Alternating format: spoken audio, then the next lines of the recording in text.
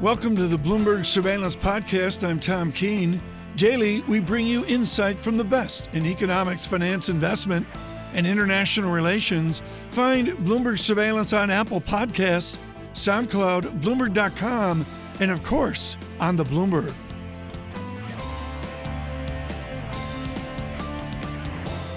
Well, let's bring in George Saravelos, shall we? Formerly of the IMF, now of Deutsche Bank, the global co-head of FX research at the German Investment Bank. George, get us up to speed. Let's begin with the Bank of Japan and news in the last 24 hours. It's an operation they do every single week, yet this time it got a lot of headlines because they've pared back some of the long bond purchases. Did it mean that much to you as it meant to some people in this market? Oh, it didn't really mean that much, and since we've actually seen a bit of a retracement in dollar-yen, which initially dropped, the thing to bear in mind is that the Bank of Japan is no longer targeting a quantity of purchases but a price, and they've been actually tapering, they've been slowing the amounts they buy for the last 6 to 9 months. So it wasn't really a big surprise to us. But this being said, it speaks of how sensitive the yen is going to be to any sort of sign that the BOJ could potentially be shifting policy. And I think there's a broader theme taking place in currency markets whereby the correlation between yields and currencies is breaking down. And if you look at dollar yen versus 10-year US yields, there's quite a gap starting to build up. So even though US yields are going up, dollar yen is lower. George, that was a story last year as well for the euro-dollar trade. Rate differentials didn't match the move we saw in the euro. Do you think we've shifted away from the importance of rate differentials and lean more towards, say, what flows are doing? Very much so. If you think about the last few years, rate differentials have been extremely important for currencies. But if you go further back, if you go before the crisis, rates actually didn't matter that much for FX. So between the 2004-06 period, the Fed was hiking rates, and yet the dollar was weakening. And I think we're returning to that period whereby it's a lot more about flows, the US basic balance of payments, portfolio flows, current account, rather than what the Fed is doing. The Fed, unfortunately, is not going to be that important anymore. Get me to 130 on euro dollar. That's your call. How do we get there? So it's a combination of a number of things. On the US side, the biggest problem we think the dollar will have this year is asset valuations. If you look at the combined valuation of fixed income and equities, it's pretty much sitting at 60-year highs. So we struggle to see who's going to be the marginal buyer of US assets over the next few months. Second problem the dollar has is when global growth does well, historically the dollar tends to weaken because it's the global funding currency of choice. And then of course we have the European story where you still have very large underweight by European investors. They've invested too much outside of Europe, and we think they'll start bringing some of that money back. George, does 130 on euro dollar by year end require a more active ECB?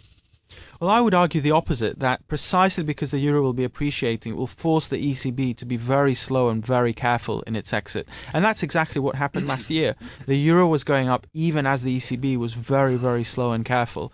So I wouldn't say we need a very, very hawkish ECB. You're going all Irving Fisher on us. This is not Stanley Fisher, folks. This is Irving Fisher from 100, some maybe 90 years ago. George, walk us through that. Stronger euro is disinflationary to the greater Europe, isn't it? Exactly. So if the euro is rising, it will have a knock-on impact on how quickly core inflation can normalize out of Europe. But if the euro is rising for good reasons, if it's because European growth is doing well, if it's because people are adjusting their hedge ratios on European and US assets, then that might not necessarily be a bad thing. It does slow down the ECB. But it doesn't mean the exit is stopped. And that's exactly what we saw last year. Does it give Greece, Portugal, the troubled Southern European balance sheets, does it give them time to adjust, or does it give it time to go into bad habits again? If you look at the sources of European growth over the last few quarters, it's all been about domestic demand. Credit growth is recovering, domestic consumer and business confidence is at its highs. So I don't think a stronger euro will be that much of an issue. And if you look at it from the big valuation perspective, really the euro at 130 is not that extreme. We've been at much, much greater extremes before. So I don't expect a stronger euro to be a big negative for European growth next year. George, the theme over the last year or so, in fact the last several years in the United States and much more so in Europe now, is growth rich, inflation poor. Is that going to be the story for Europe as well for the next several years? Well, we do have a forecast of an inflation normalization, but the key point around inflation is the speed. I think so. As long as the recovery is orderly, it's along the lines of where central banks expect it to be, markets will not be disrupted. Where you will get a big disruption is if you get a sharp rise and we start worrying about much higher inflation. But so long as it's orderly, which is our expectation, I think markets will continue to behave fairly well. George, I'm just reading Greg Vallier's note, just published moments ago. The notes folks out of Washington linking politics with economics the last few days have been just extraordinary. And George, let me read you his boldened sentence. Long-term debt is a ticking time bomb. Most members of Congress know it, but they will not embrace the prescriptions required. We could bring that over, George Saravelos, to any other country. Is that what we're really walking into? Is with a grinding, higher yield environment or the dynamics of 130 euro, that it's all going to roll over into long-term debt challenges 2 years and 5 years out? Well, it's interesting because I've been using the 2004-06 parallel, but then, of course, we can't forget what happened in 2007 and 8. So I do think this issue of leverage, high levels of debt will be an issue, but I'm not convinced we're at that time yet, because if you look at the level of credit growth, if you look at the pent-up demand that still exists, it does show plenty of potential for a pickup and a continued improvement in the global economic outlook. What I would also point out is that by central banks being so predictable, so scared to shock the market, this encourages further re-leveraging. Eventually, it could end in big problems, but I'm not convinced that this is the year to call for that. George Saravelos, thank you so much. Greatly appreciate your time.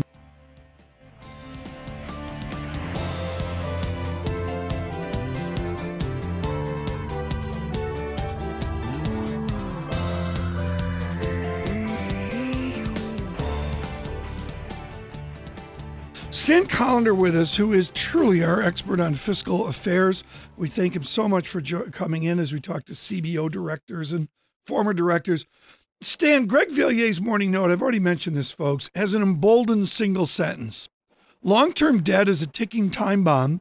Most members of Congress know it, but they will not embrace the prescriptions required. Stan Collender, have you ever witnessed left or right politicians caring about the world of Stan Collender? Do they really care about our debt and our deficit? They don't care about it when they're in charge and it's their debt. Or they care about it when it's someone else can be blamed for it. Look, you just had the best example of this, Tom and John.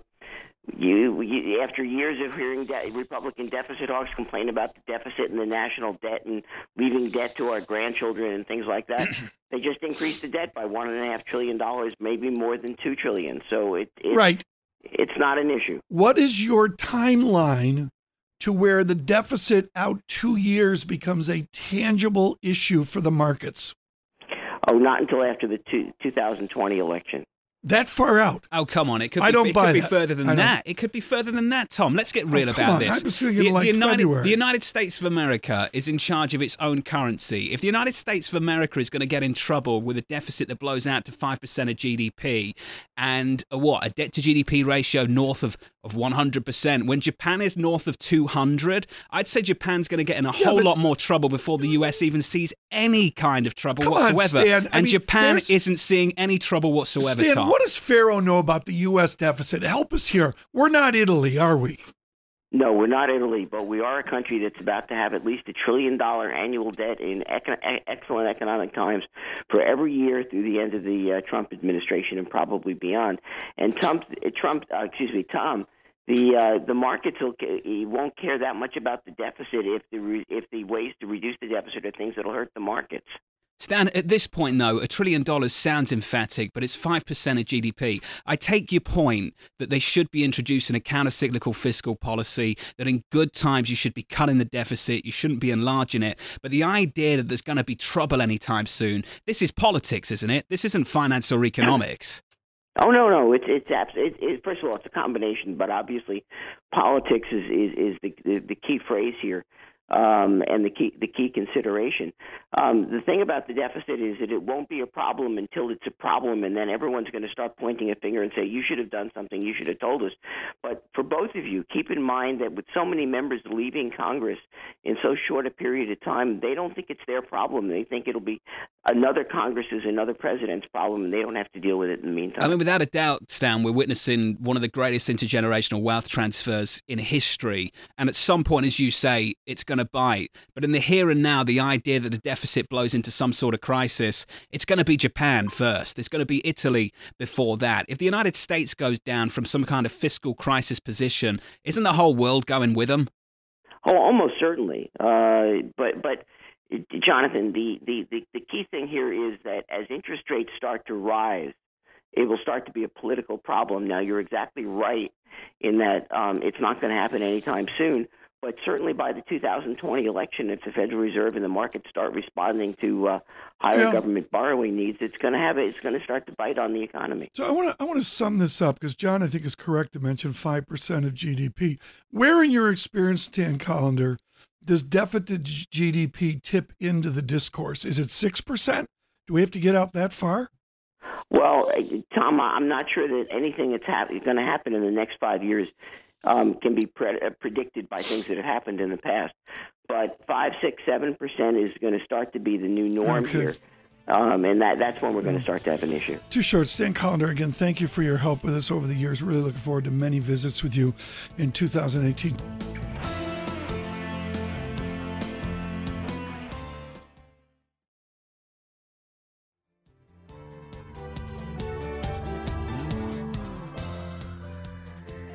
Jeff Sprague with us doing fundamental analysis on the industrial. I want more Bitcoin technicals. Oh, we'll do that later. Okay, that's exciting. Jeff Sprague's going to hang up the phone if we do it. Now, Jeff, it's morning in America for industrials. Are there a lot of mid-cap and smaller cap, but let's focus mid-cap industrials below our radar, ready for the bolt-oning of bigger companies? Yes, Tom, I think there is. And thanks for that intro on Bitcoin. It just made all my stocks feel less expensive. So, we move forward here. So, yes, I think, obviously we started this dialogue talking about GE and Caterpillar and Honeywell, and that's all fine and good. But, I think we want to look a little bit lower here where there's, some real operating leverage. We like Dover as a firm. We like Crane, ITT, some of the flow control companies like SPX Flow. They're not all necessarily takeout candidates. Some of them could be, but a lot of them are domestically oriented companies. They're going to benefit more broadly from tax reform, maybe than some of the big multinationals, and some of them are legitimate candidates to be taken out over time. Jeff, the overarching theme from 35,000 feet, thematically speaking, is just companies are going to spend more, CapEx is going to improve. By industrials.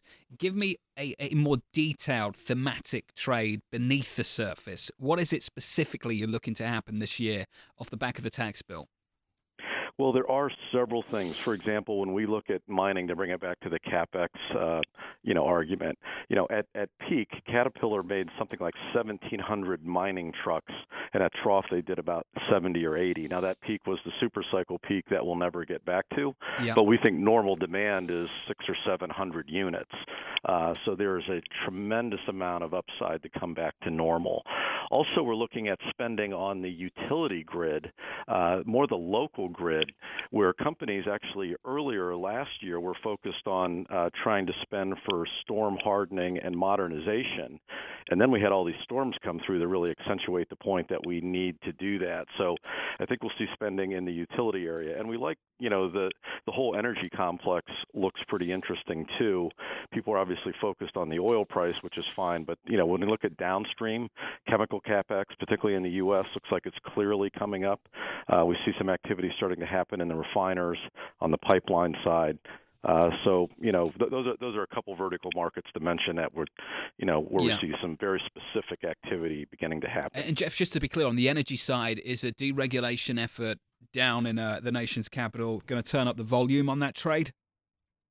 It may. I think in the near term, we're looking at very economically justifiable plans in chemicals.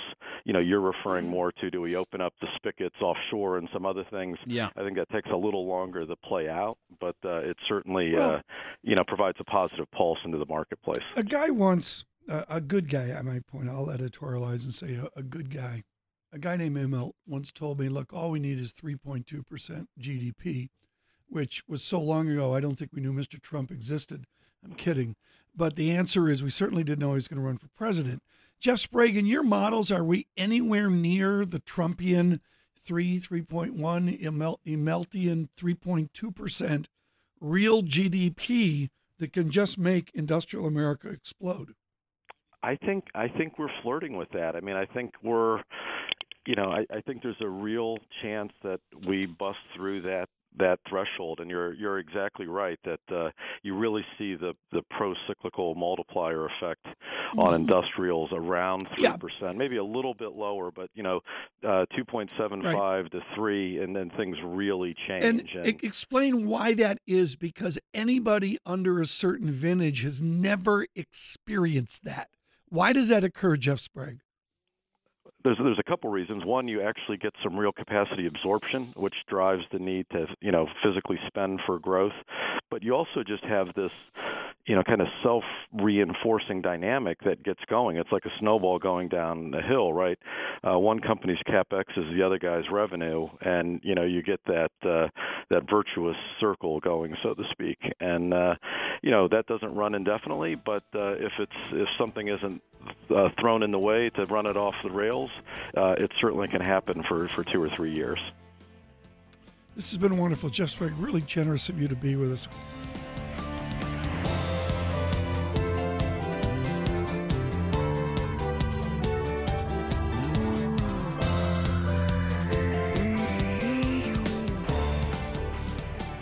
Jared Bernstein joins us right now. He was an advisor to Vice President Biden, of course, with the Economic Policy Institute for years. We're thrilled to have him on today to talk budget. I do want to talk a little politics first, Jared, which I think is so important. And that is, right now, Oprah Winfrey is the belle of the Democratic Party, if you will. And I go back, talk about 1979 to 1982, and the color purple. It was an extraordinary book, an extraordinary movie. I remember looking at Oprah Winfrey and who nobody knew and saying, who is this person? But Jared, within the mix of our political economy, could candidate Winfrey win Michigan and win Wisconsin from the Republicans? Is she the kind, I don't mean Miss Winfrey personally, but is that kind of candidate what your Democratic Party needs? Well, I'd like to play the economist card and say I really, I'm hard enough doing economic predictions, but let me try to answer your interesting question. I don't think you can extract who she is personally from the question you asked.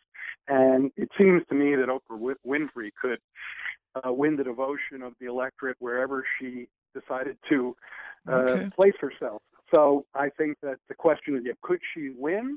Absolutely. Should she? From a perspective of Democrats, it's a much trickier question. Yeah, that's fair and nicely answered. I just felt I had to bring it up. Jared, we spoke with Stan Conder earlier, who made clear he's got a lag time before our fiscal policy and mess slams in. Do you agree that we can wait out through 2019 to the election year, 2020, before we really talk about deficit to GDP?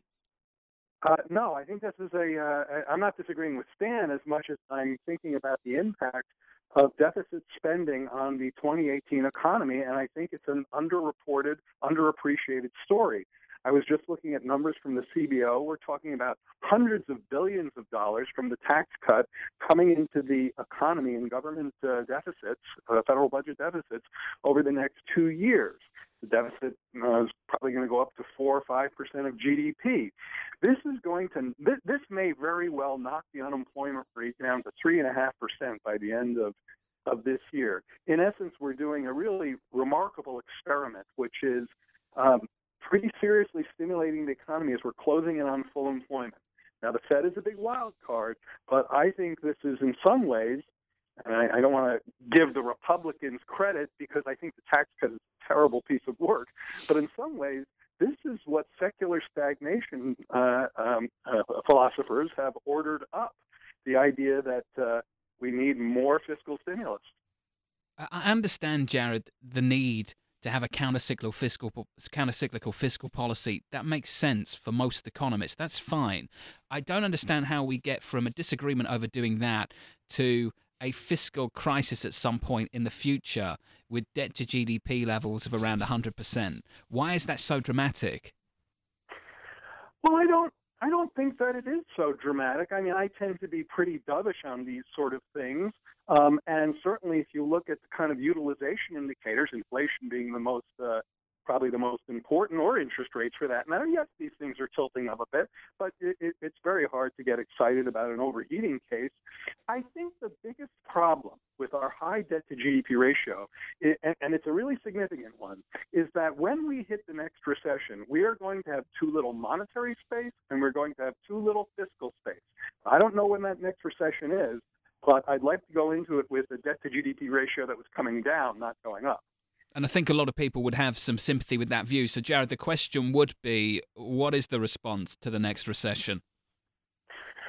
This is the thing that keeps me up at night. I think the current economy is percolating along in impressive ways. It's true that there are definitely pockets that the expansion hasn't reached, but it's getting there. After all, we are in year 9. But we are just fundamentally unprepared for the next downturn, depending on when it hits. Again, monetary space will be constrained by a low federal funds rate. Fiscal space will be constrained by a very high debt to GDP ratio. And if you get under the surface and start looking at UI trust funds and how states are ready, that doesn't look so great either. Jared, very quickly here, I want to come back and delve more into this. There seems to be an assumption, interview to interview, that entitlements are impossible and untouchable. Amendment to our entitlement hopes and dreams, is it even feasible we would address that? Well, if by address that you mean cutting them, then I think that's going to be a very heavy lift, especially in an election year, a midterm year. Yeah. And you're always 1 year away from an election year. So I think in terms of cutting, very tough. In terms of supporting them, well, probably also pretty tough. Jared Bernstein with us this morning. We greatly appreciate that.